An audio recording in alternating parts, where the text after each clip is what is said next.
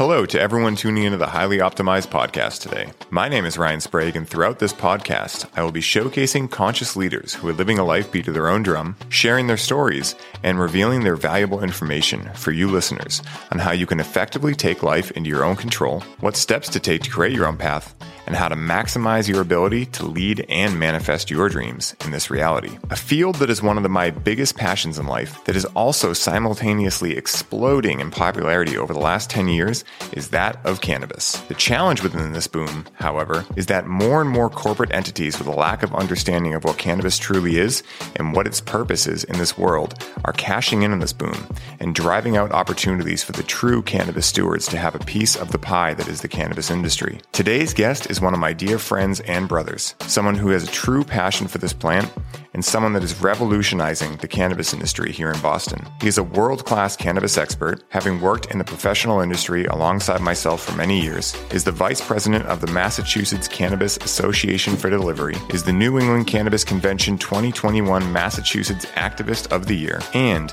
is the founder and owner of Rolling Relief, which is a social equity certified, Black-owned cannabis delivery operator in the cannabis industry here in Massachusetts. Trust me when I say that this episode holds a special place in my heart, as this gentleman and I have seen firsthand what can happen when the cannabis industry is taken over by people who do not hold this plant in high regard, and therefore how important it is for people that do in fact worship and respect this plant to stand up, fight for what they believe in, and show the world what true cannabis culture is all about. So please give me a hand in welcoming my man Devin Alexander to the show. Devin, welcome, bro.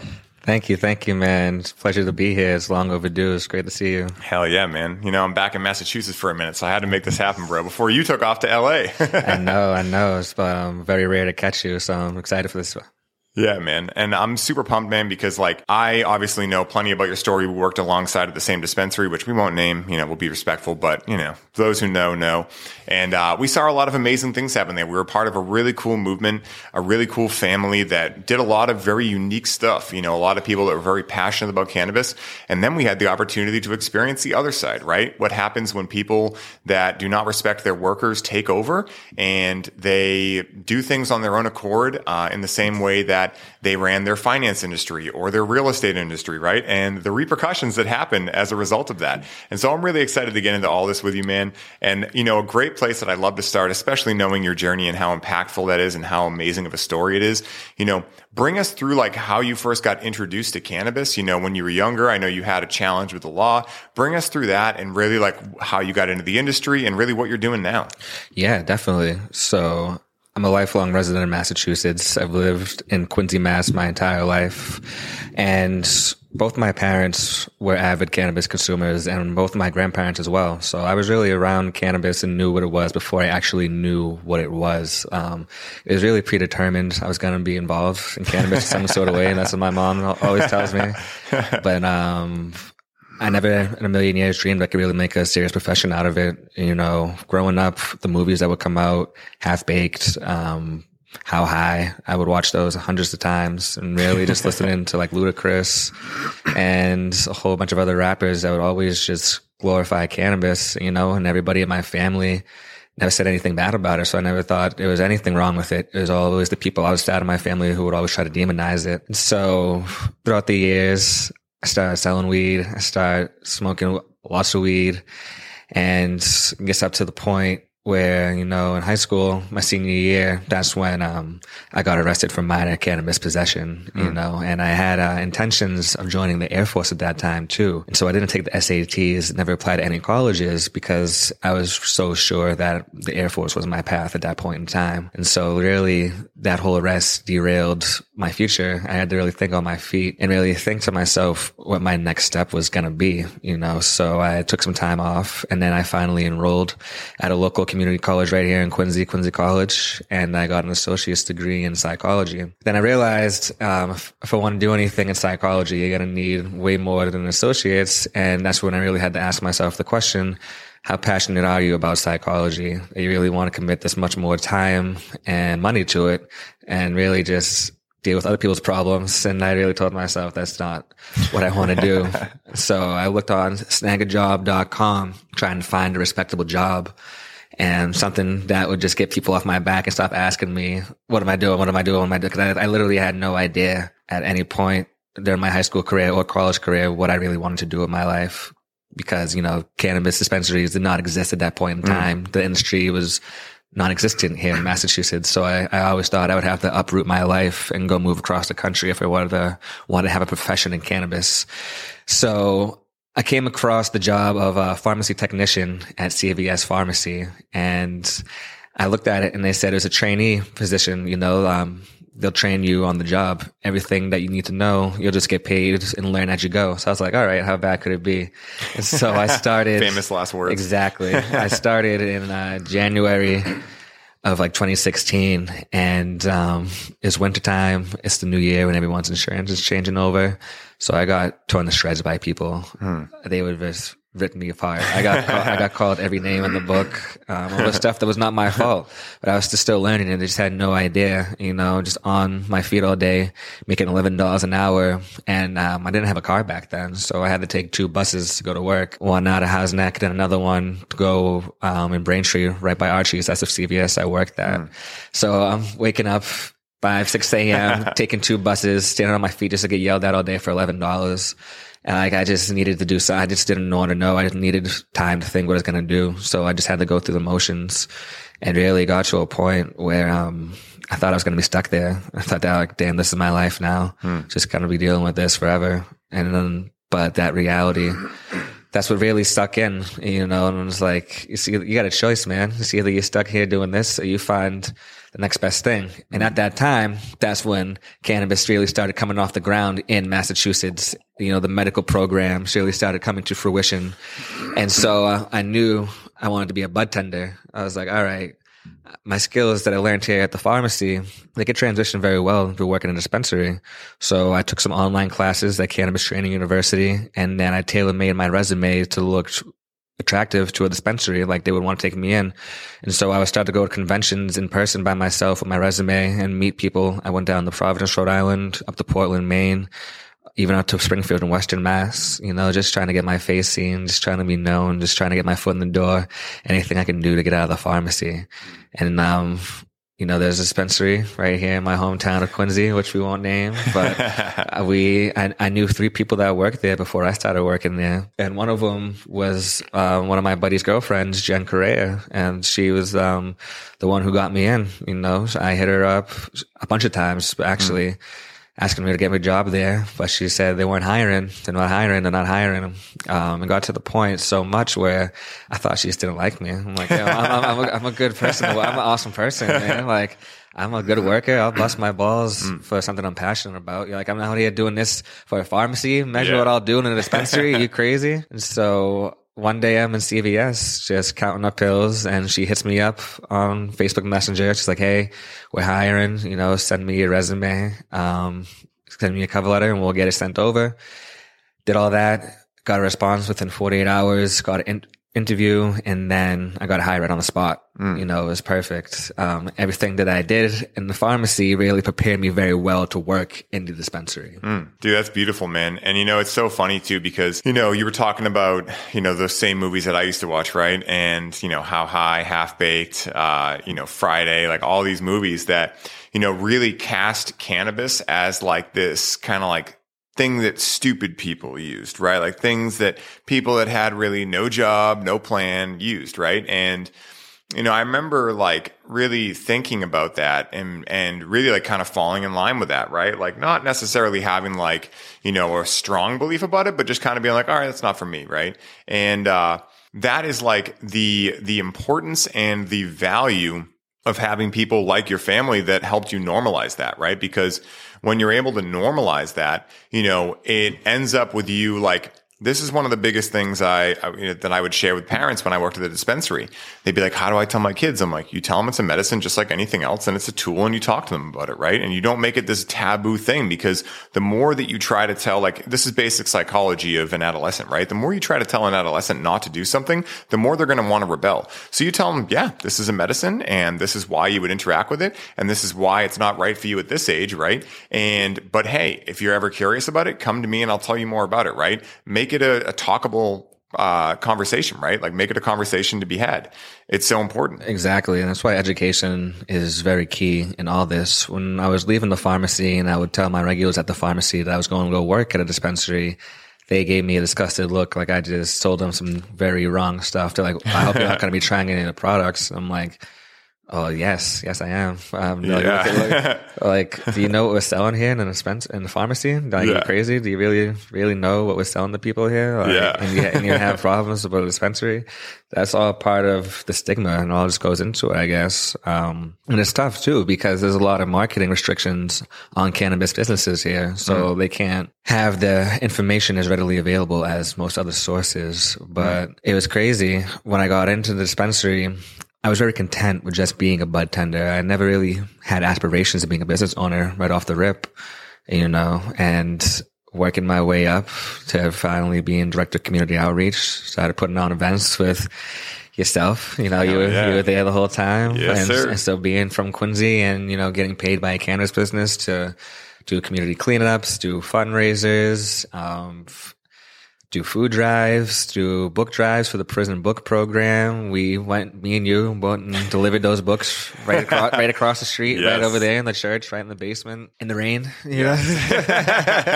Uphill both ways. Yeah. And it's like, it was just great to make a difference. I never pictured myself as a business owner. It was really my mother who instilled the confidence in me. And she was the one who told me, like, you Dev, you know this game better than most people. Why don't you go for it?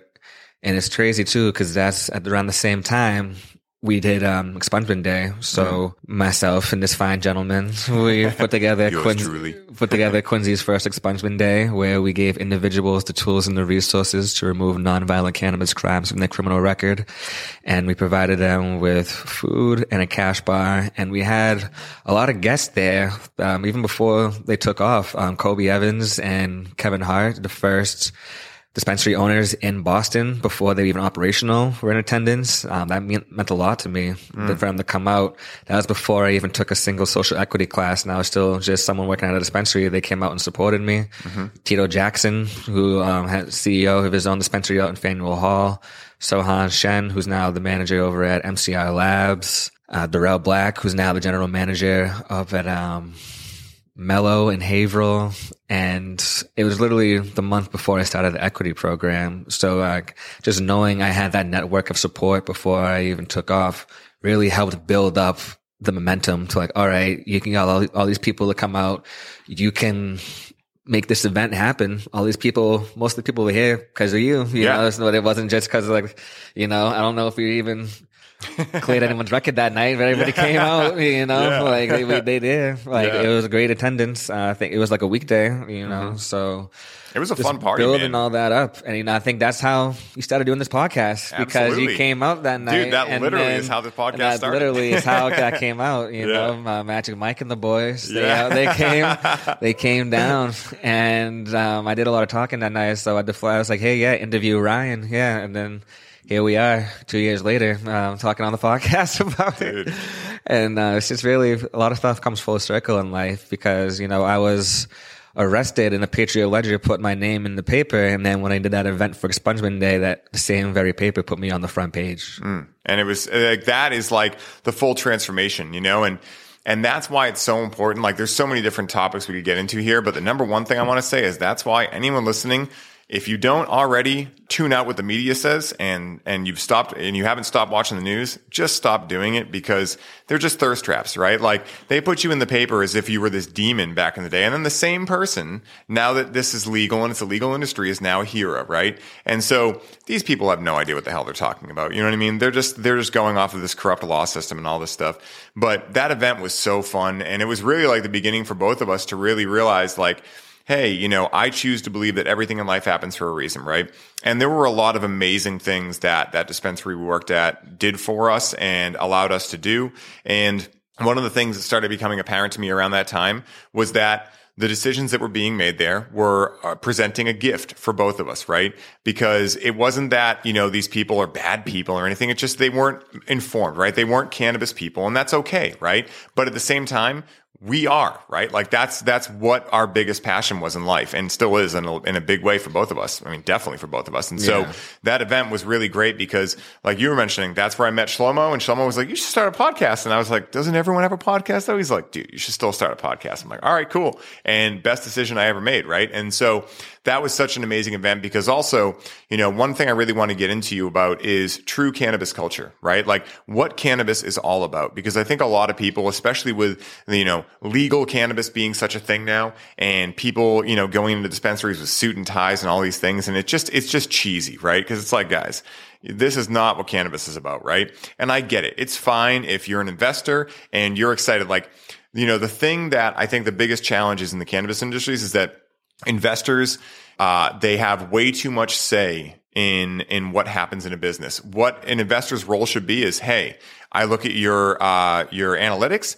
I give you money because you've proven you can make money. And now I'm going to step out and let you guys run it. Right. And I think the big challenge is these investors, they give the money and they're like, well, now I want to be a part of it. And it's like, you ran from cannabis most of your life and you probably didn't inhale in high school. Just give us the money and let us do our thing. Right. And so like, I really want to ask you, and this is an open-ended question, but what do you see cannabis culture as? Like when I say that, what immediately comes into your head? Like family, anything like that? Cannabis culture, really just my childhood. That's the first thing, the immediate first thing that comes to mind. Just growing up, smoking dirt weed, not knowing, not knowing if it's indica, sativa, any of that stuff, not knowing the percentage of it. Not being any commissions, not being anything really. People didn't care. People have become spoiled now going into dispensaries. They're chasing the THC numbers. They're looking for the indicas. They don't smoke this. They only smoke that. They only smoke pre-rolls. Back in the day, you'd only go to your guy and you would get the same thing over and over again. You wouldn't talk back or else you wouldn't answer your phone call. Yeah. You were happy. You were happy with it. That's cannabis culture, the old school, and we lived through that, and we helped create the culture. All of us, we were the ones out there selling those mids back in the early 2010s, before Question 4 passed, before the Cannabis Control Commission existed, before Commonwealth Dispensary Association even came to fruition. We were the people getting arrested, creating petitions, passing the laws, helping build the culture. Massachusetts is very different from California, obviously, because it's so much warmer in climates. Massachusetts cannabis culture is really going to set the trend for the East Coast because we were the first to legalize for adult use on the East Coast. So a lot of our surrounding states are looking at us for leadership and really just being a beacon of light. And that's really why delivery is so special, because it's really not happening on the East Coast at all. So that's where I think of the culture. Like the original weed man is delivery. What I'm saying? You would hit a big guy, he would pull up to your house. You would never walk into a store and just buy things. They have these dispensaries that look like Apple stores. That's not part of the culture at all. A bunch of white people bumping reggae is not the fucking culture. I'm sorry. I'm sorry. Well, you know what that makes me think about too? It's like that classic example where like, maybe someone listening, like my parents happen to be actually really cool. And I imagine your parents, they sounded pretty cool too. But I imagine someone listening knows this scenario where like someone whose parents are not typically like cool. They might be nice, but they're not cool. Come in and they're like, hey, what's up, cool kids? What are you guys getting into tonight? And you're like, Dad, please stop. Holy shit. Right. Yeah. That's the feeling I get in a lot of dispensaries when I walk in. Right. Yeah. Because they want to be down so bad. Yeah. 100%. And it's just crazy. Like, and again, it's like, I see it as like, for instance, like when our dispensary first started, it was a pretty diverse background. I mean, there was a lot of men at one point. There was a lot of women at another point, but like we had a lot of different, ethnicities in there, but it was really cool because you could tell that everyone was like just really respectful, right? And they really like were excited to hear everyone's opinions. It didn't matter if you were at the bottom of the totem pole, if you were a trimmer, or you were a director, right? Like everyone had a say, right? Like when Keith used to run the kitchen, if you had an idea, you could go be like, hey, I got this idea. Like I remember for those that are local to Massachusetts, I think this might be a national chain, but back in the day and a long time ago in a galaxy far, far away, before I used to be healthy, I used to go to Texas Roadhouse and I used to get like, for anyone who goes there, they have this cinnamon butter that is like legitimately like crack, I think. It is so ridiculous. Good. And we were making these muffins or something that were medicated,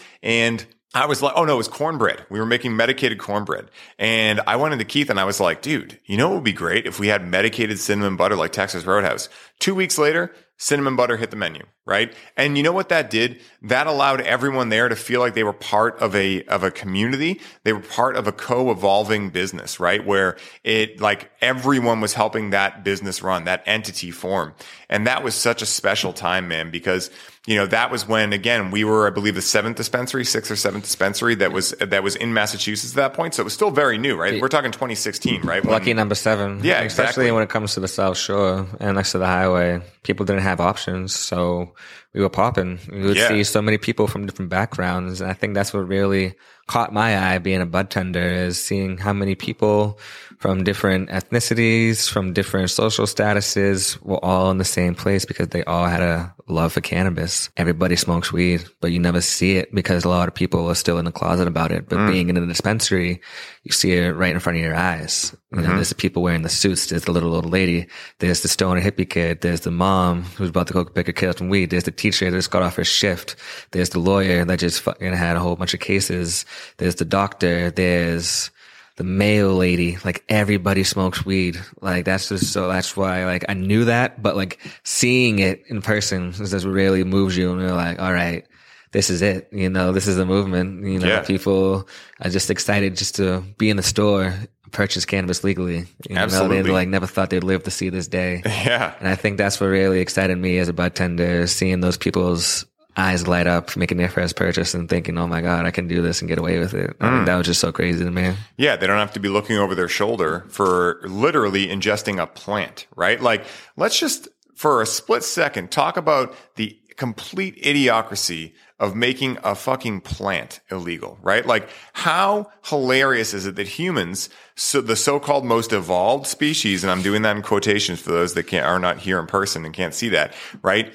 This is a perfect example, and I won't go down a crazy esoteric rabbit hole here, but this is like the biggest, like, red flag for how off track as a society we are. That not only are we deciding that nature is illegal, but we're also putting people in cages over using nature, right? Over interacting with a plant that just so happens to perfectly line up with the largest regulatory system in our entire body, called the endocannabinoid system, right? Now, correct me if I'm wrong, but I don't believe we have an alcohol system in our body. I don't believe we have a pharmaceutical system in our body, right? And I'm not saying that those things are bad or whatever, but the idiocracy of illegalizing a plant that literally there's evidence that our body has been ingesting and co-evolving with this plant for thousands and thousands, potentially even longer than that, years, like tens of thousands of years.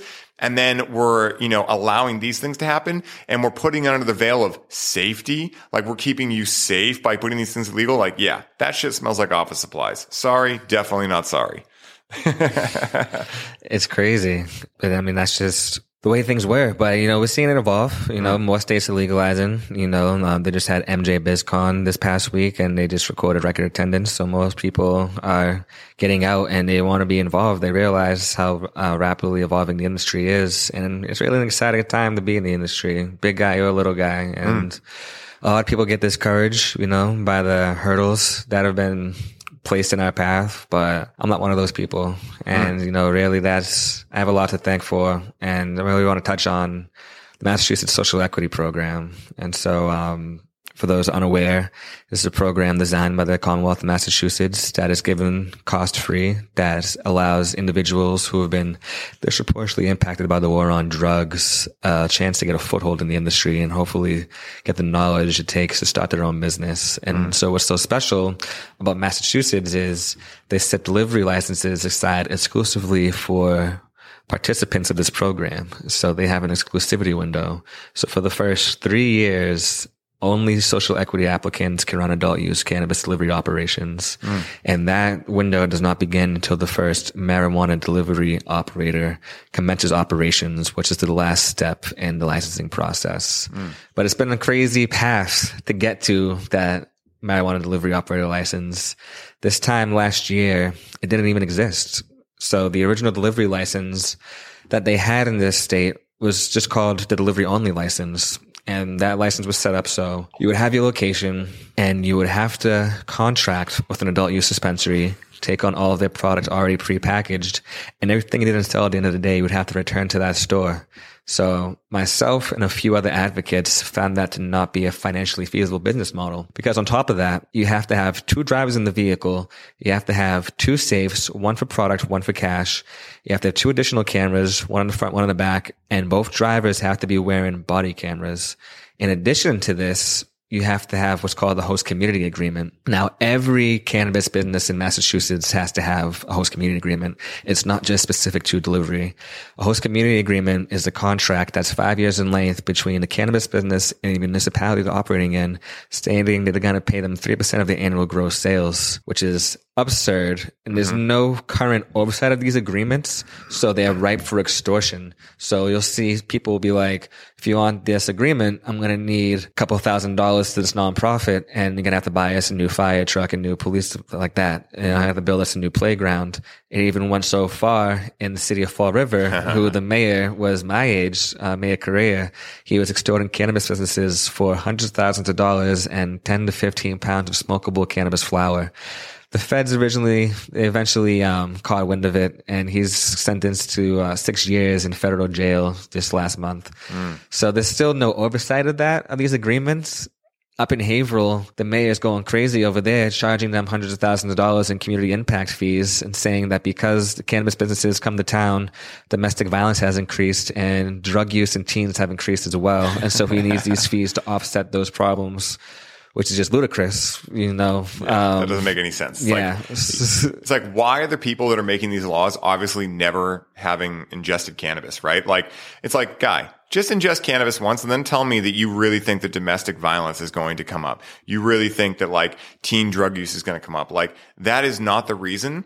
Like, people love to look at the external things, right? People love projecting and looking at everything instead of realizing like, no, the reason that kids are using drugs is because they have trauma, right? And they have trauma because their parents are usually have trauma, right? And it's like such a deeper issue, but that issue is much more challenging to actually tackle. So what do they say? Oh, cannabis is causing it. Exactly. It's just easy to throw under the bus because cannabis has been the demon for so many years. People are going to go with it because the war on drugs, which is a failed war on drugs, is still, you know, reefer madness. That's the word I'm looking for. Yeah, reefer madness is still alive and well.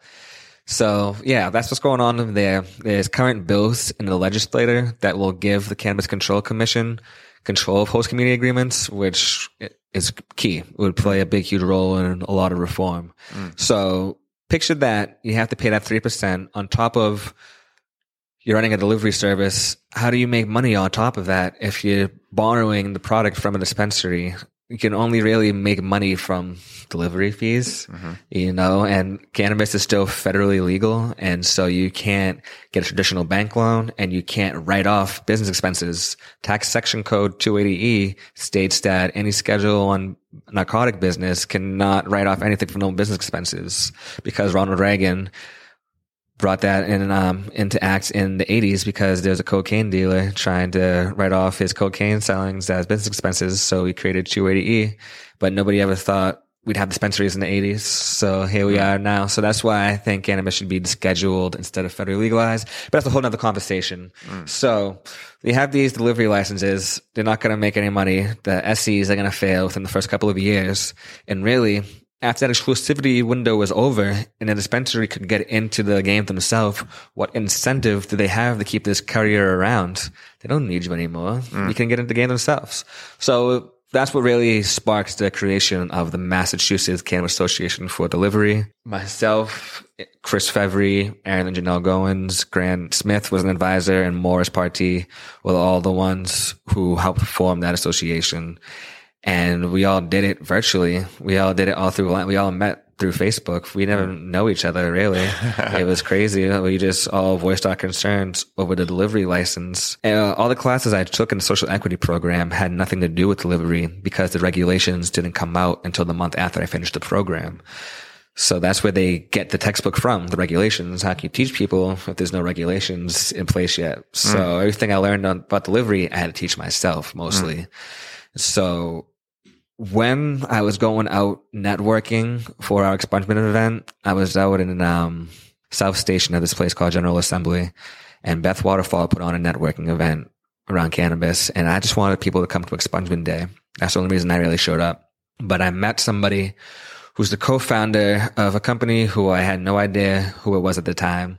But now I definitely know it was a company called Drizzly, the alcohol delivery service. I had no idea what Drizzly was. And here was the co-founder right in front of me talking to me, Justin Robinson. And this is pre-COVID. So Drizzly was started right here in Boston, which I had no idea either, by a bunch of Boston college kids who wanted on-demand alcohol service. Drizzly is basically just like the alcohol Uber Eats. They go to your local liquor store and someone brings it right to you. That didn't exist really until Drizzly. They were the first ones to do that. And so Justin knew that adult use delivery was set aside for equity applicants. And so he wanted to partner up and talk to me, but I was just trying to get people to come to Expungement Day. I had no idea what Drizzly was. I had no idea about any of that. And he was like, hey man, we need to work together. Let's do something. And I'm like, yeah, whatever, man, whatever you say, come to Expungement Day. So a couple months go by. Justin's still blowing me up. He's still hitting me up. I'm like, what are you doing? I'm like, blowing him off, not really messing around with him. Yeah. Mutual friends are hitting me up. They're like, hey, Justin really wants to talk to you, man. You should talk to him. I'm like, I don't know this guy. I'm good. And then fast forward, COVID hits. Drizzly blows up 500,000%. They become the Amazon of alcohol e-commerce. They spread all across North America. And so they get so big, they create a sister company called Lantern. Lantern is the cannabis equivalent of Drizzly on-demand cannabis delivery, but they can only do it for medical because, like I said before, adult use is set for equity applicants. So they created an incubator program, and part of that program is, you apply for it and they help you get your business off the ground. So I'm like, all right, let me hit this dude up now. Now they're like, all right, yeah. I should probably hit this guy up. I'm like, hey, Justin, what's up? You remember me? He's like, yeah, of course I remember you, man. What's going on? Yeah. We have an incubator program. I think you should definitely apply for it. You'd be great for it. You finish the equity program. You put on expungement clinics. You're really well known in the community. I think you'd be a perfect candidate. I'm like, all right, cool. So myself and 75 other people applied for it, and myself and 300 people got accepted to it. And so that was back in June of 2020, and that was all virtual. They were just teaching us just delivery tactics and leadership tactics and business tactics. But the key jewel of getting accepted into the incubator program for Lantern was they hooked us up with an attorney from Vicente Sederberg pro bono. So our attorney works for us pro bono because we got into the Lantern program. And so while in the Lantern program is where I met Christopher Fevry, who would eventually go on to help me start the association, because I got into that program. And so I would talk to them about the original delivery model. And I was like, guys, I don't think this model is going to work. It doesn't seem feasible. And we need to create a whole new model. They're like, how are you going to create a whole new model? The Cannabis Control Commission will never go for that. They depend on the dispensaries. I just don't see this new model you're talking about happening. They've doubted me, calling me a fool, People said I was crazy to think I could create a whole new delivery model that would allow the delivery company to go directly to cultivators and product manufacturers, buy in bulk and wholesale, and store the facility overnight. That was the premise of what the new license wanted to be. That's what the idea we had, and that's what I wanted to go on. And when I would tell people that, they would just laugh at me, say that I was crazy and it would never happen. But Chris was the only one that took me serious. And Chris said, it was like, yo, that sounds good, man. I know you know a lot of people, let's get legit. I was like, once this exclusivity window's over, it's going to be a competition to the bottom with this license type I was set. So we need to have an alliance. We need to all be in this together and have each other's backs. And this new license is not going to allow that. And so we got some other people from the community. We met with the Cannabis Control Commissioners once we formed our association. This is June 2020. We meet with the commissioners. We tell them our concerns. We show them our financial projections and how this license type currently constructed is set up to fail. We need a whole new license type that'll make it viable and make it more independent for these equity applicants to go off and make a sustainable business that'll hopefully create generational wealth. And this license type will not meet those standards because they have an equity mandate in the Commonwealth of Massachusetts to promote equity. It is written into state law, so the delivery license is the most reasonable, attainable way for them to create equitable practices in the Massachusetts industry because it's set aside for equity applicants. So these delivery owners are all equity people. That's how you pump up the numbers, by making a certain license type exclusive for a certain group. So they saw us, they saw how well constructed we were, how very well spoken we were. And in August of 2020, they voted 4-0 unanimously to approve what is known as now the Marijuana Delivery Operator License. What is up, ladies and gentlemen? I wanted to stop by while I had your ear and share a very special announcement with you. You may have heard people say that we are facing an epidemic of loneliness in the world right now. We believe that this is only half of the story, and that the real epidemic and the root of feeling loneliness is a lack of connection. Do you want to connect to more purpose and passion with the important work you are doing? Do you wish you had closer friendships with people who understand you, listen to you, and are truly present with you? Are you wishing you and your partner could move deeper into love together? The connection in all of these areas comes down to the one most important element of connection: the ability to connect with yourself. If you are ready to see change in your life, if you are ready to feel differently when you wake up in the morning, if you are ready to step into the life you envision for yourself, the first and only route to making these changes is settling in, quieting down, and being able to connect to yourself. Now, this can be a major challenge in today's world with media, culture, and other energies that pull us out of our ability to connect. When you've tried fitness, meditation, and other self-development practices and still find yourself feeling alone and lacking connection, you may be feeling out of options and wondering if you'll ever be able to tap into your full potential that you know deep down is possible in your life. What we have found in working with our clients is that plant medicines, and cannabis in particular, can guide us in having the experience of what true connection looks and feels like. In this way, cannabis can act as a rite of passage for connection and a gateway toward the spouse, tribe, mission, and life you know you are ready for.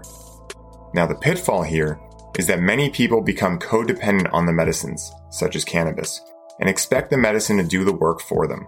If this continues, what will happen is the user will find themselves reaching for more and more cannabis to feel connection, without taking ownership of their role in the outcome of their experience, and thus they will fall into repeating the same painful patterns. As Zen Buddhism teaches, how you do anything is how you do everything. Therefore, if this painful pattern is showing up in your relationship with cannabis, it is likely a reflection of the same patterns you're experiencing in your friendships, romantic relationships, business, and your relationship with yourself. Learning to work with cannabis effectively will supercharge your experience and will help you get the result you are actually seeking, which is connection. We created a program to support seekers and high achievers like you in doing exactly this. To learn how to work with the healing power of cannabis to connect you back to yourself so you can unlock purpose, passion, and creativity in all areas of your life. What this program will give you is the long-lost user manual for cannabis. This user manual will teach you how to connect with cannabis correctly so that the plant can act as your spiritual aid and ally in life, just as our ancestors understood and practiced. If you're ready to unlock the full power of cannabis, meet like-minded people on the same path as you, build more purpose into your life, and have the most fun doing homework you've ever had, this message is for you. To learn more and qualify for your spot in the program, hop over to our Instagram profile at highly.optimized and book a discovery call. The conscious cannabis revolution is here. Will you be joining us? Sending all of you love. Enjoy the rest of the show.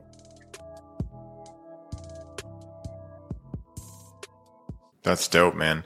Yeah, that's a perfect explanation of why, a lot of times you're going to face adversity, especially if you're doing something that is new, right? And for anyone listening, right, this whole podcast is about showcasing conscious leaders who are doing things their own way, right? And, for any of you listening that are currently feeling challenged because, you believe in something that other people are maybe telling you, oh, that's stupid, or maybe no one else is doing it yet. This is evidence right here of what Devin's saying, that not only can you do it, but you have a duty to do it, right? Because think about how much opportunity was just opened for a lot of other people because of what you did, right? think about how many people in the future now, how many other minorities, how many other, people that otherwise would not be able to be included in this industry are now going to have a fighting chance to be in the industry because you said, I believe in this. I don't care if I look silly or foolish. I'm going to go do this. And so I'm curious for you, like, what have been, some of the, the ways in which you found confidence in yourself to be able to pave your own path and do this, right? Like, it's one of the biggest challenges that leaders face. Like, what do you do to be able to recharge your batteries and make sure that you're ready? Like, how do you network? How do you meet new people? What is the self-talk you give yourself to be able to get yourself into those meetings and go, no, I know I have a good idea and I'm going forward with it? Really, the people around me. I was very shy growing up. I never in a million years would have pictured myself as a public speaker or an activist, So it was really, I have to thank my tribe for instilling the confidence in me. And really, former Commissioner Shalene Title, she was a very big inspiration for me. She's a huge activist in the state. Social equity program was her baby. She's awesome. And just seeing her speak on the steps of the State House at CCC meetings really inspired me a lot. And, me and you, we took Toastmasters classes to help refine our public speaking skills, and just knowing I know what I'm talking about. That's what really gives me a lot of confidence. Like, I'm passionate about this. I've studied this. I've read the regulations. I know how we can do this. I'm showing you tangible evidence of how we can get there.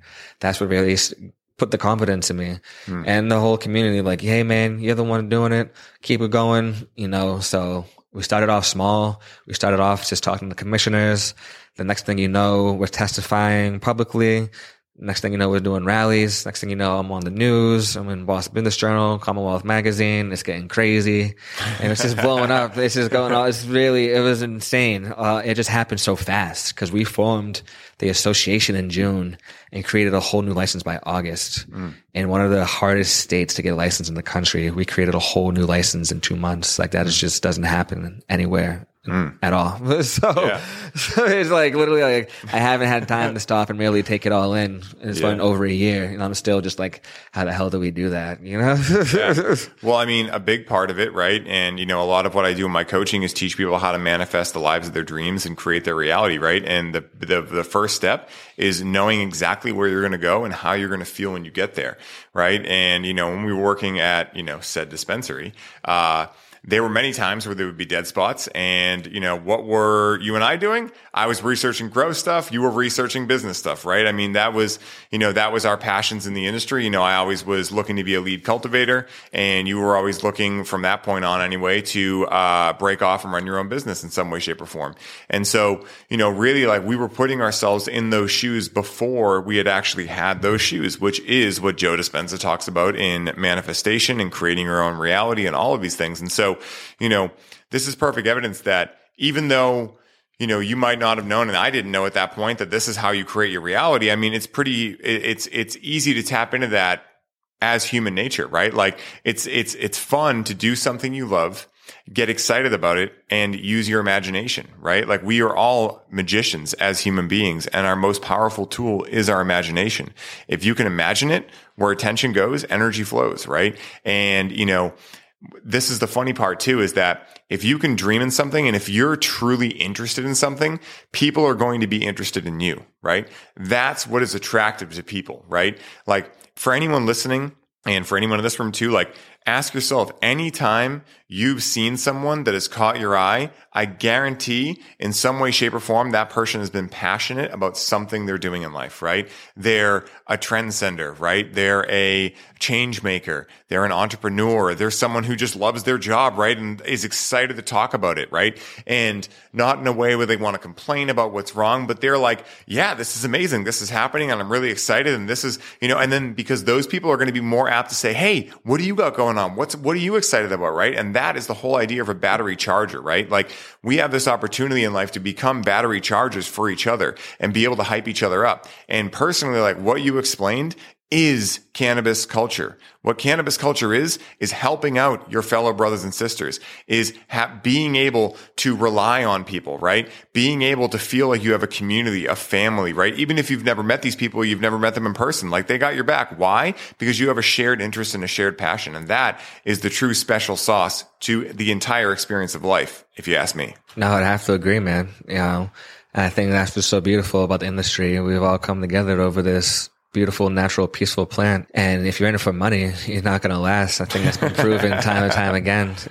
This industry really has a way of highlighting who's in it for real reasons and who's not. You know, you're going to see that, you know, in this industry. It's going to be very apparent to you, you know. Yes.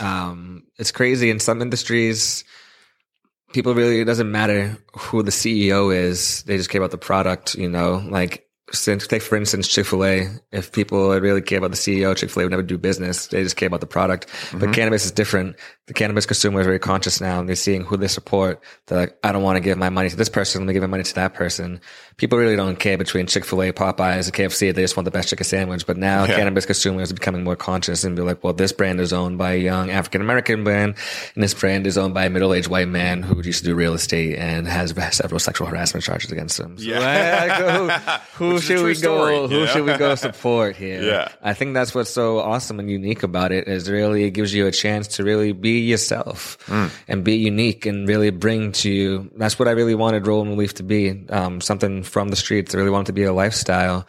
I don't want it to be just constricted to cannabis or cannabis delivery. I want it to be a lifestyle. I want to have a Rolling Relief skateboarding team. I want to have like a Rolling Relief music label. I want to do a lot of different Rolling Relief stuff. So that's really just the beginning. And just the name, I adore the name so much. And it came up to me when I have my best thoughts. I have my best ideas at 5 a.m, right when I wake up, and you know, it's one of the very few times that it's completely silent. Right at 5 a.m. And if you ever wake up and then fall right back to bed and have like a bunch of crazy dreams, it's just so weird. I don't know why, but like your mind is very active at that particular point in time. So that's why I sleep with a notebook next to my bedstand, because I'll wake up and I'll have all these crazy ideas and they'll just pop into my head and I have to write them down before I forget. And I just like woke up one day and I just saw it and just popped into my head. It's like Rolling Relief. I was like, there it is. It's perfect. It's like a quadruple entendre. It just means so many different things. You know, Rolling Relief can also be a retail store as well. It can also be a cultivation spot as well. It can be so many different things. But like, we're going to start off with delivery and then we'll branch out to whole different aspects of the game. So I'm really excited about it. You know, it's been a long path. The application for our license just came out on the last day of May of this year. So we had everything in place once that application came out. We have a location down in Middleborough. Our landlord has like 75 acres of land. He's building a cannabis campus and he's putting a bunch of cultivators, product manufacturers all in the same plot of land. And he's just out 2,100 square feet of warehouse space. So we can walk to the left, find product, walk to the right, find products. I'm really excited to see the finished products when it's all said and done. So the application came out last day. What's so special about delivery and what's different from other licenses in the state is they have what's called pre-certification. Pre-certification is basically the equivalent of getting pre-approved for a mortgage. So you have to write multiple SOPs, your business plan, and your plan to obtain general liability insurance. You send it into the Cannabis Control Commission. They say, okay, this person knows what they're doing. And in theory, that's supposed to ease the process of obtaining real estate and obtaining investment because you already been co-signed by the Cannabis Control Commission. Like, this guy knows what he's doing. You should like give him some money, but I don't really know who they help so far with that. But, you know, God bless them. You know, they're trying, you know, that's what counts. But in some ways it kind of slows down the process because they like, you still have to go through that to get to the next part of the application. Some other people don't have to go through that pre-certification. They just go straight to that and they're able to move faster because they didn't have to get pre-certified. But well, in time will tell if it really is. But for me personally, it's kind of slowed me down because now I had to wait for passing the pre-certification, send it in. You know, there's some certain aspects of it that they want more information on. So they send you what's called an RFI, a request for more information. Then you send it back again. Then you go to the next part of the packet, which is the provisional license. And that's when you have to show that you have your host community agreement. You have to have your location. And you have to have what's called a positive impact plan, how you're going to positively impact the community that you're operating in, and a diversity plan, how you're going to hire a diverse crew of members from, like, say, the veteran group, the LGBTQ plus community, disabled, people who've been past incarcerated, things like that. So we are now waiting to get on the agenda. They only have meetings once a month, the CCC. So once your application gets deemed complete, you have to go and get your fingerprints done at a certain location, and then you have to go and pay for background checks for people that are named on your application.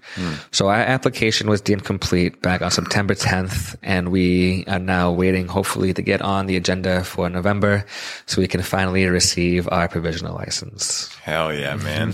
Dude, it's like, for anyone listening, you're probably like, wow, that's a process. Yes, it is. I mean, Massachusetts is one of the, like Devin said, one of the most challenging states to get a license in of any sort. And it's come a long way. Like, you might think that needs to change. Well, yes. And it's come a long way, because when the medical industry was the only entity alive here before recreational, I mean, to get a license, you had to have, I believe it was $1 million in the bank, right? Like, just readily available, right? And that's not including all the money it takes to build a building, have a vertically integrated system, which for those listening means that you have every single part of that cannabis business under one roof: cultivation, processing, the lab, the retail, everything. That was the only available license when medical first came out. So, I mean, imagine, right?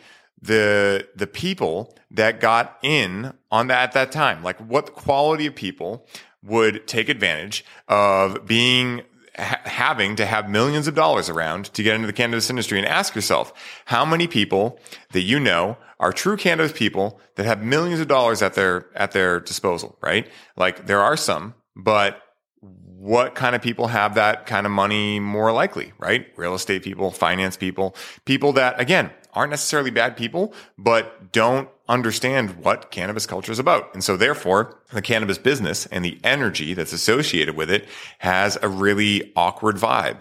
I mean, this is, when you also have businesses that take that much money to create, you have much more of a challenge when it comes to what happens if a harvest fails for mold, right? Well, those people are going to be losing their ass unless they try to find some way to pass that through, right? How much are your employees going to get paid? Probably not that much, right? So you can see how this is a really slippery slope. And that's why all the work that Devin's been doing, all the work that the state has been doing to, with recreational and being able to allow these licenses to actually be feasible for the average person to get a chance at, has been really impactful and really exciting, and in theory, it sounds great, right? Strict regulations help medicine be higher quality.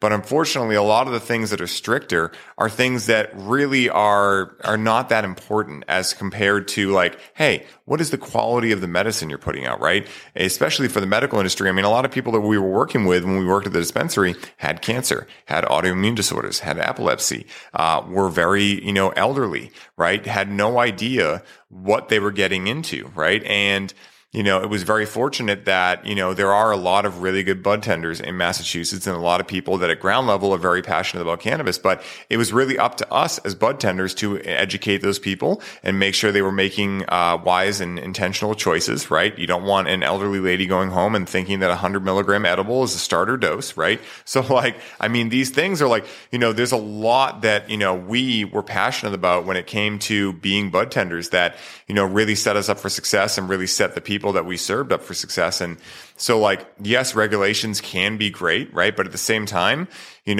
I firmly believe that the people that are making these laws should be people that interact with cannabis. I know it's a crazy thing to think about, that the people that make the laws should actually understand about cannabis, but you can tell that, I imagine in many other states too. I'm just local to Massachusetts, so this is what we're talking about, but you can tell, whoever made that law never smoked weed in their life, right? Ever, right? You can just tell, because that doesn't make any sense. Exactly. You see it all over the country.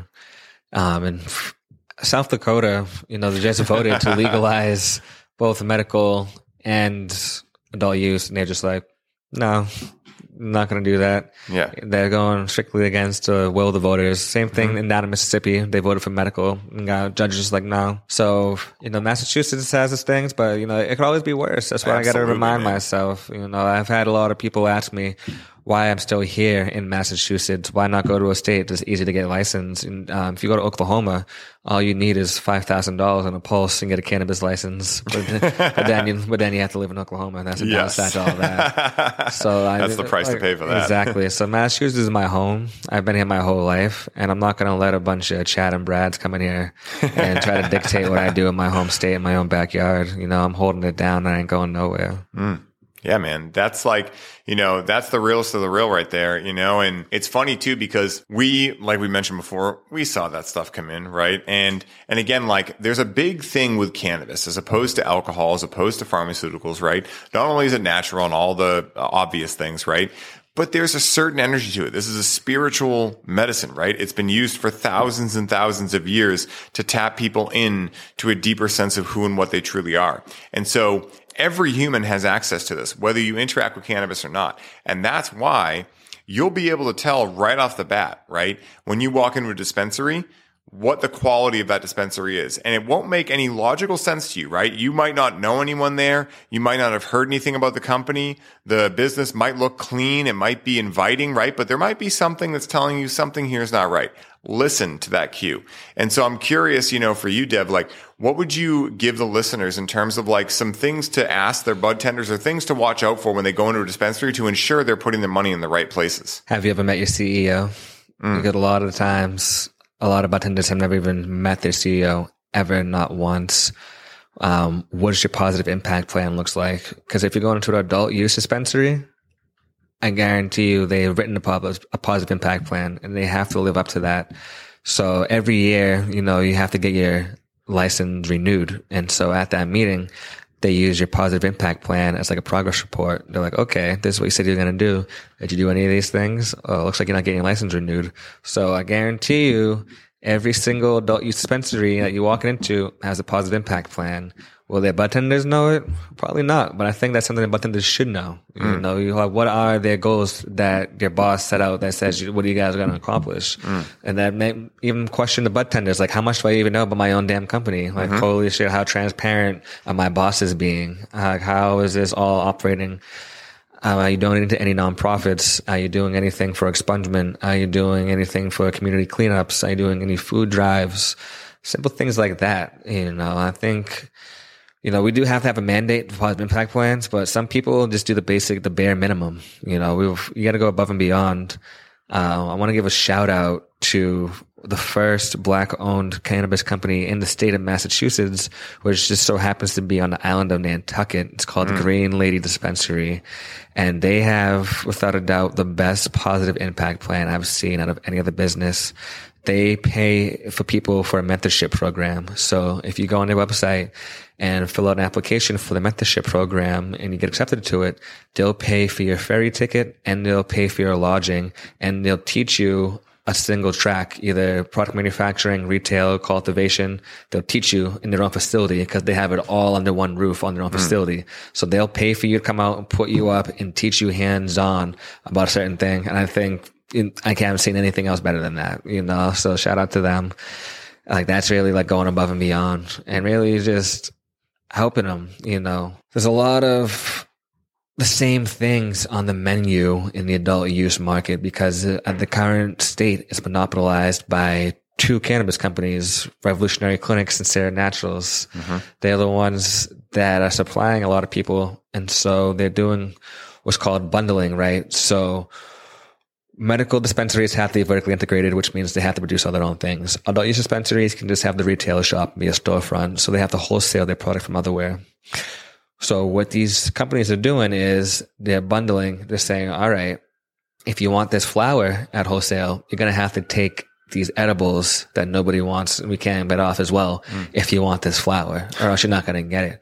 So these dispensaries, they have their backs against the wall. They have to do it because they need the flower. And so now they're stuck with dispensaries. And now they spent a certain budget on the edibles and flower.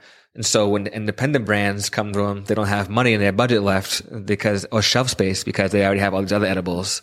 So that's what's going on right now in the industry. And there's a lot of shadiness, but we're starting to see more independent cultivators and independent product manufacturers come online, which is great.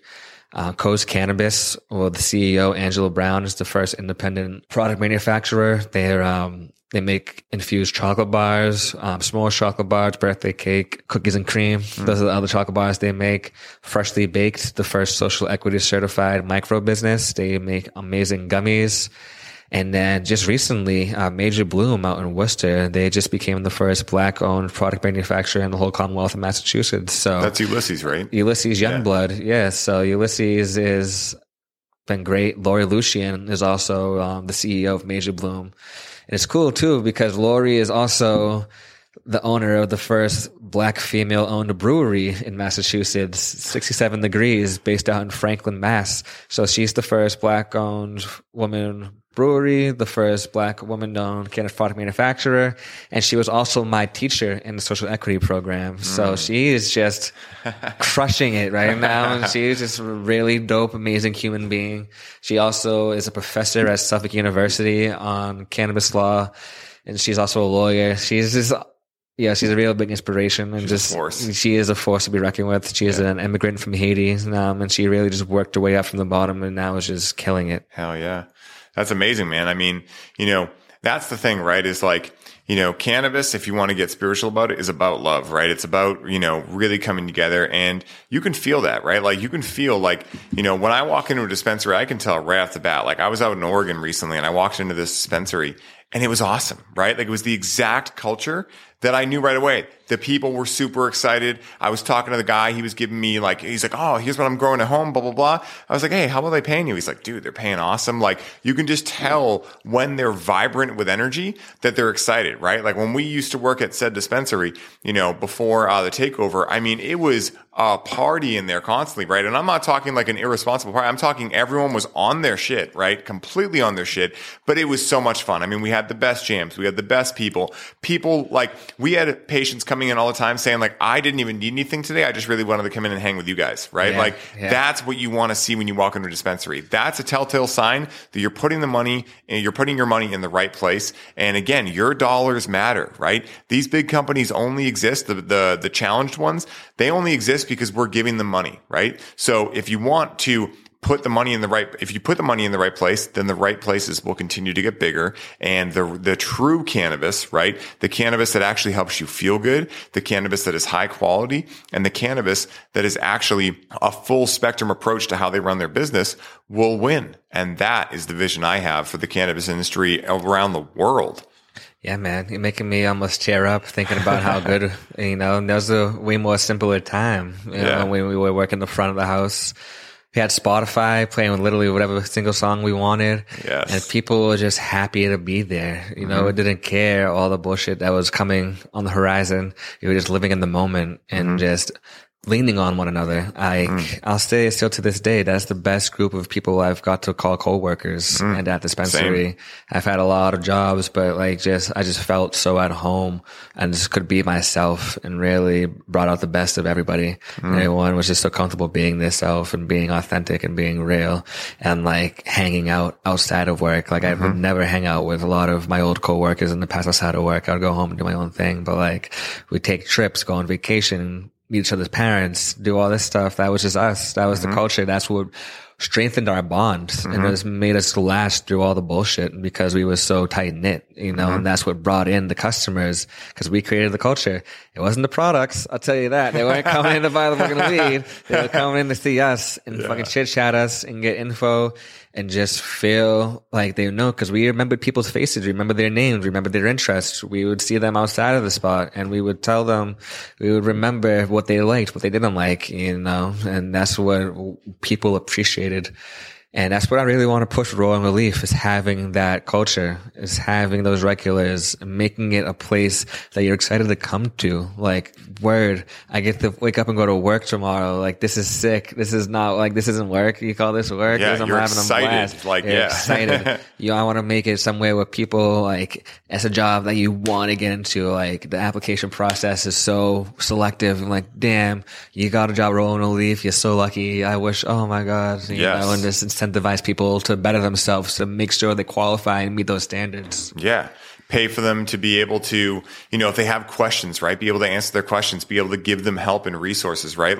That was one of the best aspects of our job was, people would come in and they'd be genuinely curious about a lot of different things. And all of us were so well versed on, different topics, right? Like I would love talking to patients about grow, right? Grow is legal here in Massachusetts. So people would come in and be curious about, how to grow. I'd be like, here, go buy seeds of this place. Here, buy this tent, whatever. It was a full spectrum approach, right? They could come in and they were getting so much more than what they were quote unquote paying for, right? And it really did become a family. And, I'll always cherish those times because they really allowed me to evolve so much. And then the second half of it really allowed me to realize I needed to go out on my own. And that was a great gift too. And same with you and same with a lot of different people that worked there. And so, man, it was so amazing. And, I'll always hold those memories. And it's so amazing to get to catch up with you and see all the gangster stuff you're doing, man, and how much you're really holding true to true cannabis culture and how much you're putting that intention out there to always come through with the highest quality medicine, the highest quality work ethic, the highest quality business, the highest quality community. And I'm just curious, where can I send people to stay up to date on Rolling Relief, on what you're doing personally? Where can people find you online to connect with you? All that stuff. Yeah. So our Instagram is at rolling_relief. And then our website, we just got all tuned up nice and spiffy, www.rollingrelief.org. We're going to be at the Harvest Cup. I'm a judge for the Harvest Cup this year out in Worcester, the DCU Center. That's November 13th. And it's also November 14th as well. If you're in the area, definitely come pop on out. We'll try to have some merchandise on us. We can definitely hook you up with some nice shirts. Hopefully we have some rolling papers we can give you as well. And hopefully, we'll be operational the first quarter of 2022. And then we could put the weed on wheels and bring it right to your front door. Hell yeah, man. Well, dude, I got one last question for you, man. And that is this. If someone listening could only make one change to highly optimize their life, what would Devin Alexander suggest that change be? Live in the moment. Don't dwell on the past too much. The past is over. And don't think about the future too much or anticipate it because that can create anxiety at times. Just take it day by day. Don't compare yourself to others. It's not a race. Move at your own pace, no matter how long it takes you. Whatever goals you have, you want to get that new car. You want to buy that new house. You want to take that vacation. Just brick by brick, lay the foundation, step by step. You'll get there. Don't worry about what others are doing. The only person you should compare yourself to is the person you were yesterday. I fucking love it, man. The time is now, people, to enjoy the journey. And guys, as I said in the intro, Devin and I had the opportunity to work together for years, as we discussed, and go through our collective dark night of the soul of having the company we loved and helped build be bought out by people who were only interested in the dollar signs associated with cannabis. Having the opportunity to watch him grow into the force in the entrepreneurial space that he currently is has been an amazing journey to be witness to. And trust me when I say that his mark on the world is only just beginning to scratch the surface. Devin is a true testament to cannabis culture and what this plant is all about, which is inclusion, equality, and love. For anyone who is located in Massachusetts or plans to visit here at some point, keep Rolling Relief in mind when you are interested in purchasing legal cannabis here, as knowing Devin, only the finest products grown and manufactured with the most care will end up on his shelves. Devin, thank you once again for holding true to your values, for being such a powerful voice in an industry riddled with challenges stemming from inequality and corporate greed, and for being one of the realest of the real on planet Earth. And until next time, my friend, journey well, be well. Much love over to you, brother. Namaste.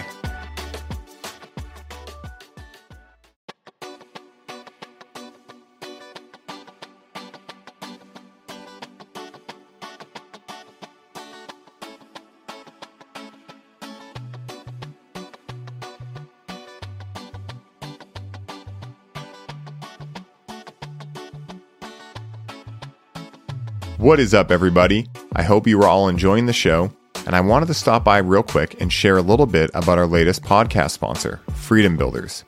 Now, Freedom Builders are a team of graphic designers, website creators, videographers, social media marketing experts, and coaches that build out your custom online business from A to Z.